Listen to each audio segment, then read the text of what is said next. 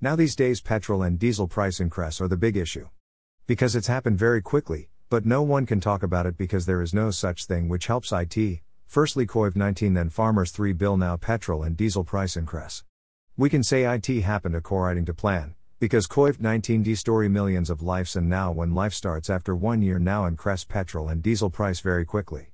Because of less use of oil, is this the main reason to increase in price? If visuals are stoked for year in whole world, then why petrol and diesel price increase quickly? We don't have voice. Why there is no action to government? Why government not share the facts to public? What the reason behind the increase in prices is? Any environmental crises happened or any world war happened? At least government must think about it. It is the biggest issue which we face lifelong, because it never down ever. Government increase 50 Rs.